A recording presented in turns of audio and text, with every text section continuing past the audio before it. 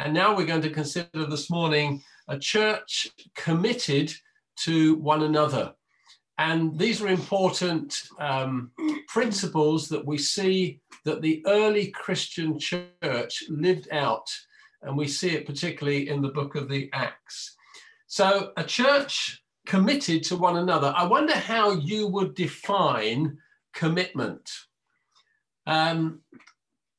30, 40, 50 years ago, when communism was probably at its height, there were people in America that were becoming persuaded by the communist cause. And I want to read you a story of a young man who was engaged to a young lady who was a young American, and he became a communist.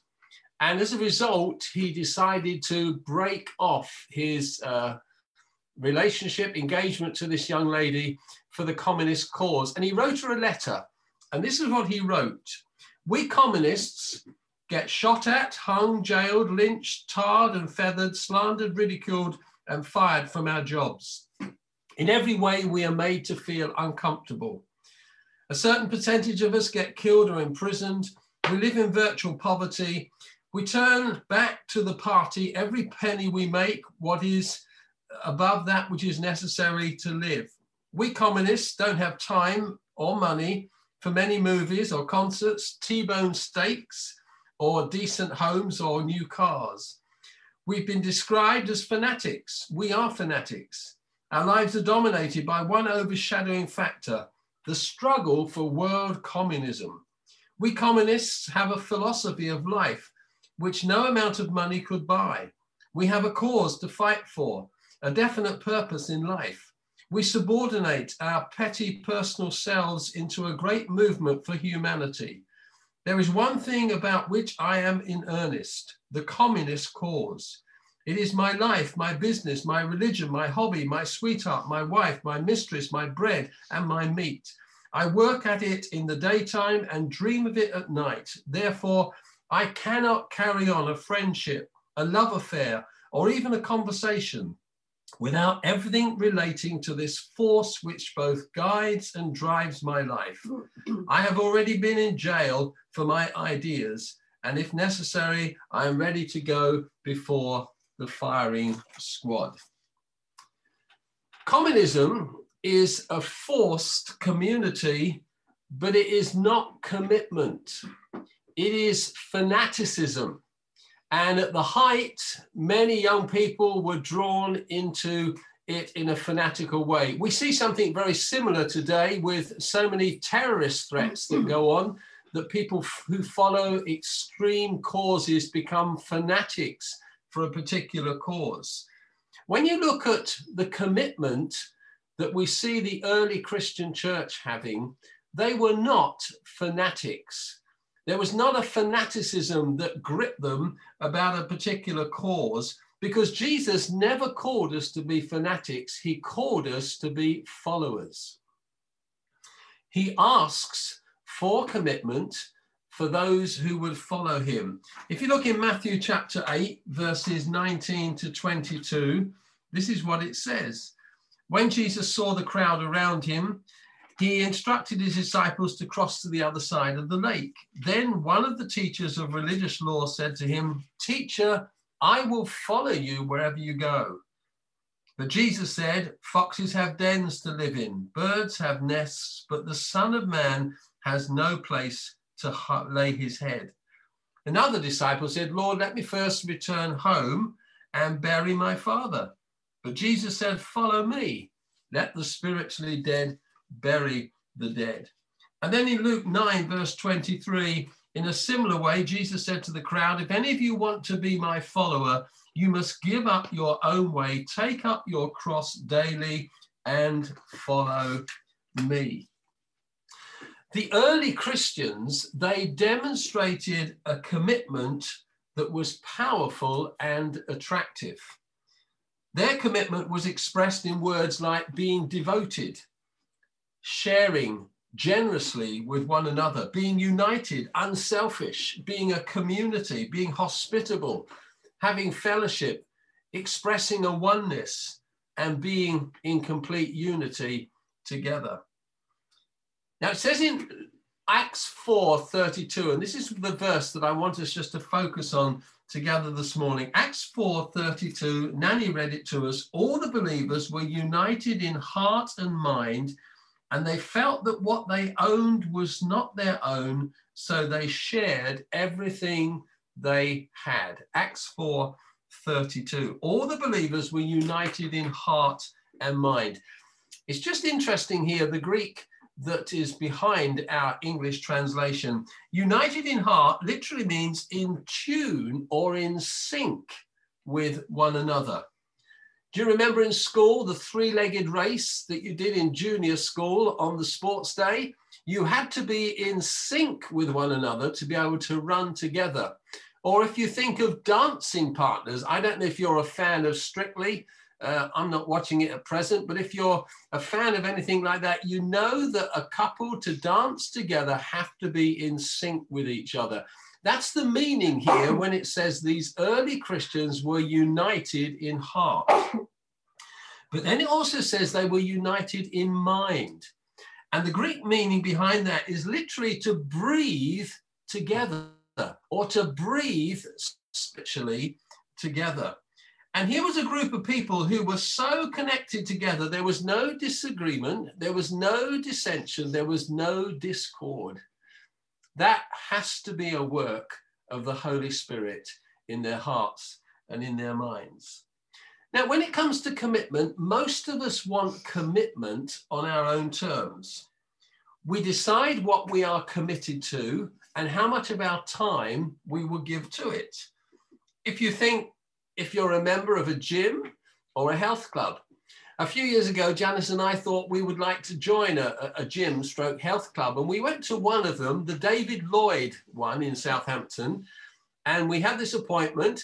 And the first thing the woman said to us was, how many times a week can you come here? And we said, well, maybe a couple or one. She said, well, that's no good. You've got to come at least 5 times a week to get your money's worth. And we just thought, there's no way we can make that kind of commitment. So we didn't naturally join up. But of course, when it comes to commitment, invariably it's on our terms. We want to choose, we want to decide what is convenient and what will suit us. When you think of commitment from the biblical perspective, and particularly what we read of and see in the Acts and those who follow Jesus, it is never on our terms. The word commit means to enjoin or to entrust. And perhaps a very helpful example is when a couple get engaged. An engagement is a commitment to a promise that you are going to marry and join or entrust your lives one to the other. However, that often flies a bit counterculture to the times in which we live, because we live in a culture where life is about me. It's about what I want. It's about the choices I want to make. I remember many years ago seeing painted across a wall this statement: abortion, a woman's right to choose. And we live in a culture today where it's about me, it's about my rights. But invariably, we forget that with rights comes responsibility. And what about the responsibility for the new life that has been created within the womb when people talk about my right to abort if I so choose? It's ethically very confused. And we live in an ethically confused generation today where everything is so focused upon what I want to do, what I choose to do, that often we can get that clouding our thinking as to what biblical commitment is all about and what it means to commit our lives to follow the Lord Jesus. You see, true commitment is not about my rights. It's about taking responsibility or ownership to play your part.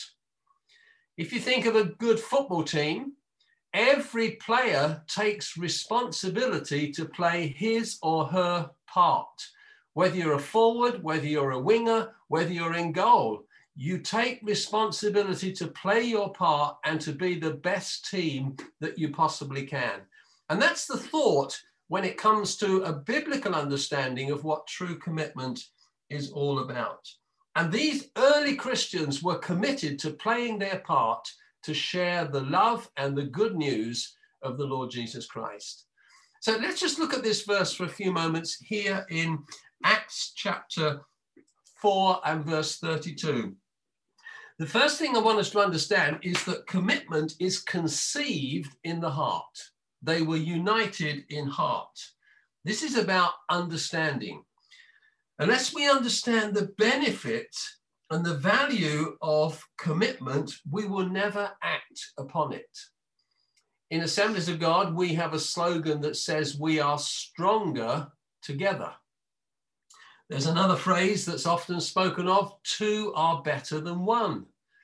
In the book of Proverbs in the Bible, it says a threefold cord is not easily broken. So we need to understand the essence and the power of true commitment. In becoming a Christian, we often use that term of giving your heart to Jesus. I remember as a young child going to Sunday school, and very often we would have these kind of expressions brought to us. You need to give your heart to Jesus. Well, of course, that's a metaphor for literally surrendering our lives totally to him. And the reason why we need to surrender our lives totally to Jesus is because the Bible says that the human heart is deceitful above all things and desperately wicked. Jesus also said about the heart, out of the heart come evil thoughts, murder, adultery, sexual immorality, theft, lying, and slander. The human heart is pretty rotten in terms of spirituality and morality. And so giving our hearts to Jesus is literally surrendering our whole lives to his lordship, because the heart is naturally selfish and desires things that are often contrary to the word of God. Whereas when we surrender our lives to Jesus, he changes our hearts, he changes our attitudes, he gives us an understanding of the best way in which we can live. So true commitment involves a change of heart attitude. It's loving each other just as Jesus loves us. It's being willing to lay down your life for your brother or your sister, just as Jesus laid down his life for each and every one of us. John Osteen said this, that you can be committed to church, but not committed to Christ. But you cannot be committed to Christ and not committed to his church. And there's a strong difference between there, because a lot of people say, well, I can be a Christian, I don't need to go to church. But actually, being a Christian is being part of a family, it's being part of a body, it's understanding that I am committed to my brother and sister, as it says way back in Genesis when Cain said to God, am I my brother's keeper? And the answer is yes. Commitment is about giving our lives together for the gospel of Jesus Christ. And these early Christians, they lived out that kind of love, that kind of commitment. They lived out their lives for the glory of Jesus' name. And Christian commitment is a spiritual act of living out what you believe. All of us make commitments in life. Most of you will be committed to getting up tomorrow morning, to going to your place of work, to doing 7 or 8 hours of work. Why? Well, probably the motivation is because you get paid for it. You might not necessarily do it for the love of it, I'm not sure. But we make commitments in life. If we didn't make commitments in life, we would go nowhere, we would do nothing, and we would lead totally unproductive lives. Rick Warren says this, your commitments can develop or destroy you, but either way, they will define you. And that's why Jesus said, so far as his kingdom is concerned, anyone who puts his hand to the plow and then looks back is not fit for the kingdom of God. This commitment initially flows from the heart. It's about attitude. But then also in this verse here in Acts, they were committed not only in heart, but also in mind. United in heart, united in mind. The mind is where we make our choices. The Bible says in Proverbs, as a person thinks within himself, so he is. There's a story in the Old Testament of a couple who lived in Bethlehem. And during this time when they were living in Bethlehem, the crops began to fail and there was a serious famine. And so it was in the time when the judges ruled the nation of Israel. So this husband, whose name was Elimelech, said to his wife, let's move away where we can get food and we will survive. So they moved to the land of Moab. And they lived there, they had food, and it all seemed pretty good. And then their two sons fell in love with two Moabite girls. And everything was wonderful, it was all going fine. Elimelech and his wife Naomi, it all looked an idyllic situation. Then one day, Elimelech dies. Naomi is suddenly widowed. Not long after that, their two sons, Mahlon and Chilion, they die. And Naomi is left with two widowed daughters-in-law. She then hears that there is food back in her homeland, back in Bethlehem, and she decides to return home. And she says to her daughters-in-law, look, I've got nothing to offer you, you stay here. But they say, no, we'll go with you. Partway along the journey, she says, look, go back home, I can't offer you anything. And one of the daughters-in-law, Orpah, she decides to go back to her home in Moab. But Ruth, the other daughter-in-law, she continues with Naomi. And again on the journey, Naomi says to her, look, go back home. I can't offer you anything. You've married into my family. You've ended up a widow. I've got nothing that I can give you. But this is what Ruth says to Naomi, these famous words. She says, don't ask me to leave you or turn back. Wherever you go, I will go. Wherever you live, I will live. Your people will be my people. Your God will be my God. Wherever you die, I will die, and there I will be buried. May the Lord punish me severely if I allow anything but death to separate us. Here was a young woman who made the choice to be committed to Naomi. And if you know the story, she eventually becomes the great grandmother of King David, because David came through the line of Ruth, who then subsequently married Boaz. An incredible story of a young woman who made the choice to commit herself to Naomi and the future with her. If we go on a little bit further in the Old Testament, we read of the time when the people of Israel had their first king, whose name was Saul. Saul started off fairly well, but very soon pride entered his heart and the whole kingship went badly wrong. He was rebellious, he was disobedient, he was abusive of the privilege and responsibility that God had given him to be the very first king of his people, Israel. So God then had David anointed to become the next king. However, Saul was determined to kill David. His jealousy took the better of him, and he was eaten up with jealousy and did everything he possibly could to destroy David. But Saul had a son, Jonathan, who committed himself to protecting and looking out for David against his father's anger and jealousy. And on one occasion, Jonathan said this to David. He made a solemn pact with David, saying, may the Lord destroy all your enemies. And David and Jonathan reaffirmed their vow of friendship again. And Jonathan loved David as he loved himself. That was a choice of commitment that Jonathan made to David, just as Ruth made a choice to commit herself to Naomi, whatever it might cost. And these early Christians, they were totally committed. They chose to be committed one to another for the gospel of Jesus Christ, whatever the cost. They made that choice. And true commitment is worked out in the mind. It is a choice that we make on a daily basis.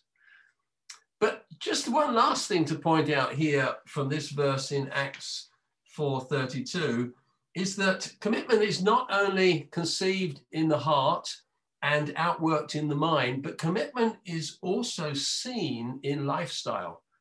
Because it says in this verse of scripture, they shared everything they had. That's a powerful way of sharing your lives. They shared everything that they had. This church shared and cared for one another in a way that they felt that whatever they owned was not their own. Now, we enter this world, the Bible says, with nothing, and we leave this world with nothing. But during our lifetime here on this earth, we accumulate many, many things, and we say, well, that's mine. I've got this, and I've got that, and this belongs to me. In actual fact, nothing belongs to us at all. Everything is on loan to us. It is entrusted to us because we cannot take it with us when we die. So we accumulate in life all this stuff that we say is ours, but actually it's not. These early Christians had an attitude where everything that they possessed, they held lightly, and they said, well, this is not mine. I don't own anything. We share everything.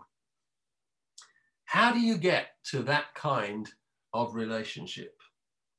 Jesus often challenged people's individual commitment, and the crunch point came when it called for a change in lifestyle.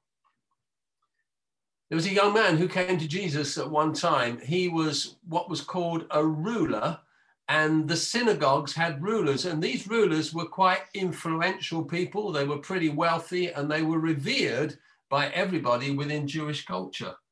And this young ruler came to Jesus and he said, Jesus, what do I need to do to inherit eternal life? And Jesus said, well, keep the commandments. He said, well, I've done all that. And so then Jesus said, well, there's one other thing you need to do. Sell everything you have, give it to the poor, and then come and follow me. And the Bible says the man went away sad because he was very rich. It called for a change in his lifestyle that he was not prepared to make. You see, commitment is about lifestyle. It's about how we live our lives. And these early Christians were so committed to Jesus and the gospel that their lifestyle radically changed so that they could share everything and welcome everybody into the love of God through the way they live their lives. On another occasion, Jesus spoke of what it meant to follow him. He said, unless you eat my flesh and drink my blood, you cannot have eternal life. And the people were very confused. They said, well, how can we eat your flesh and drink your blood? You know, that is a strange thing to suggest. But Jesus was explaining that if you're going to follow me, it will cost you your life. It is about a total commitment. And later on, it says in that same passage in John chapter 6 that at this point, many of his disciples turned away and deserted him. Why? Because they did not want to change their lifestyle. Chuck Swindoll said this. He said, more than once, Jesus deliberately addressed certain issues that quickly diminished the number of onlookers. It was commitment that thinned the ranks. If we just go into Acts chapter 2, there is a similar 2 or 3 verses to what was read to us by Nanny in Acts chapter 4. In Acts chapter 2 and verses 42 to 46, it says this, that all the believers devoted themselves to the apostles' teaching and to fellowship, to sharing in meals, including the Lord's Supper, and to prayer. A deep sense of awe came over them all, and the apostles performed many miraculous signs and wonders, and all the believers met together in one place and shared everything they had. They sold their property and possessions and shared the money with those in need. They worshiped together at the temple and shared their meals with great joy and generosity and in the Lord's Supper. And all the while they were praising God, enjoying goodwill with all people. And each day the Lord added to their number. There's a few things that you notice in those verses that was distinctive about their commitment. It tells us the kind of lifestyle that they lived. They lived in a fellowship together. In other words, they were being there for one another. They showed up. Every day they met together. I love it when people show up on Zoom. I love it when people don't come to Zoom, but they send a message and say, look, I'm really sorry, I can't meet with you. When people don't show up on Zoom, I haven't a clue where they are, what they're doing, or why they can't be with us as a family. This church in the Acts, they showed up on a daily basis. They met together. There was a generosity. They shared their money. There was a hospitality. They shared meals with each other and ate together. There was prayer. They were meeting each other's needs. They loved one another unconditionally because they sold property and brought the money to the apostles so that the needs of others could be met. Judith read to us this morning out of 1 Peter chapter 1, and the last verse she read was this: so now you must show sincere love to each other as brothers and sisters. Love each other deeply from the heart. We don't write many letters nowadays, do we? But do you remember learning at school to write letters? And if you wrote, dear Mr. So-and-so, or if it was personal, you would always sign it, yours sincerely. It says in this verse of scripture, love must be sincere or show sincere love. That word sincere comes from two Latin words, sine, which means without, and ser, which means wax. Sincere means without wax, and it has a very interesting origin, because back in the Roman times, marble was very, very popular. It's come back a bit. People have marble worktops nowadays. It's a bit heavy to put into place, but marble was very popular in Roman times and in the Roman Empire. And these people who used to work marble would polish it up and make it look absolutely fabulous. But occasionally there would be flaws. Occasionally it would crack. And so some dubious craftsmen found a way where you could fill the crack with wax, polish it so it blended in beautifully and it looked just like marble. People would pay a lot of money. But then after a time, they became wise to the fact that they had been cheated, because when the warm weather came, the wax would start to melt. And they would realize that they had been sold inferior marble that was then absolutely worthless. And so everybody became wise to this fraud. And so a way was developed to make sure that the marble that someone was buying was sincere. It was without wax. And the craftsman would have to give a guarantee that the marble that he produced had no flaws in it. It was not filled with wax. It was sincere. You see, commitment to one another is living our lives sincerely, without wax, without flaws, without trying to cover up the cracks and the blemishes. It's about being genuine, honest in sharing our lives for the glory of Jesus' name.